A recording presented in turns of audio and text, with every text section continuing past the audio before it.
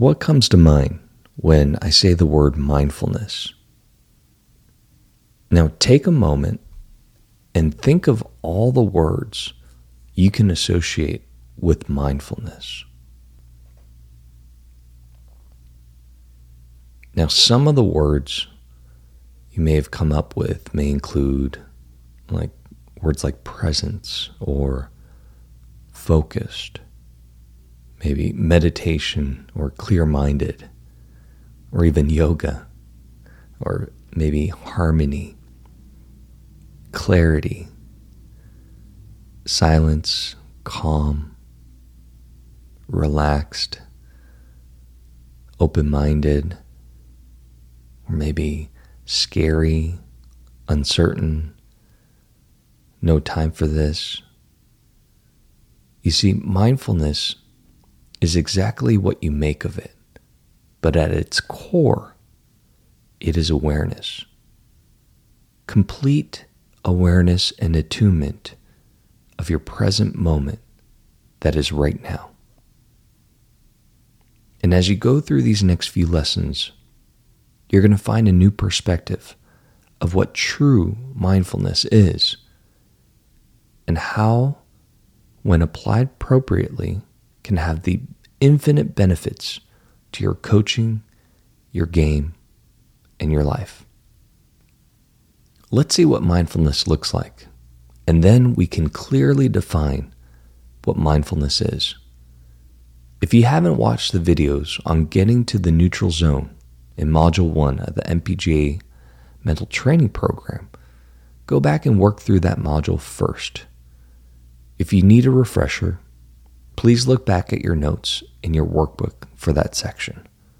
Now for the rest of you, take a couple deliberate breaths to get your mind into the neutral zone. In for 4, hold for 2, and out for 6. Once in the neutral zone, go ahead and close your eyes and repeat the word mindfulness to yourself.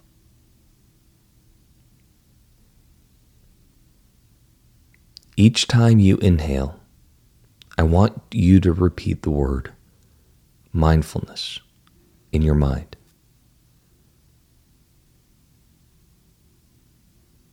As you exhale, I want you to repeat it again. Mindfulness. Essentially, you're repeating the word mindfulness as you breathe in and as you exhale and breathe out.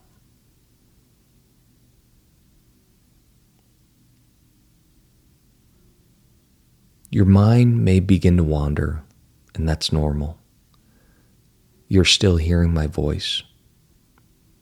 All the words you're hearing are entering your mind and creating noise that is distracting from repeating the word mindfulness.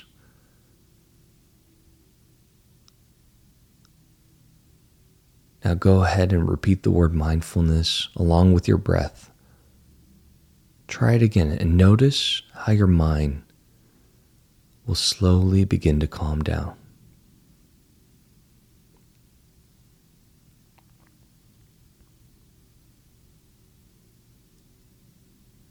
Notice how your breath becomes longer, smoother, and more intentional.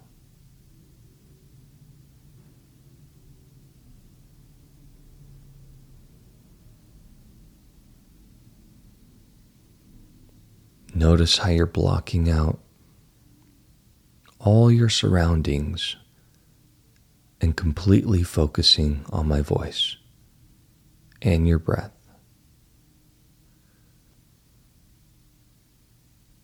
And if the mind wanders, just gently bring it back to my voice and your breath and the word mindfulness.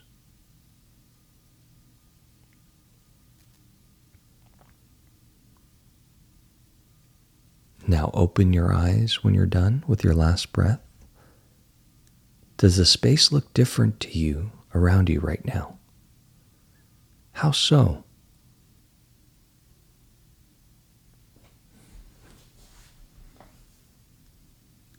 This was a simple mindfulness practice that I guided you through.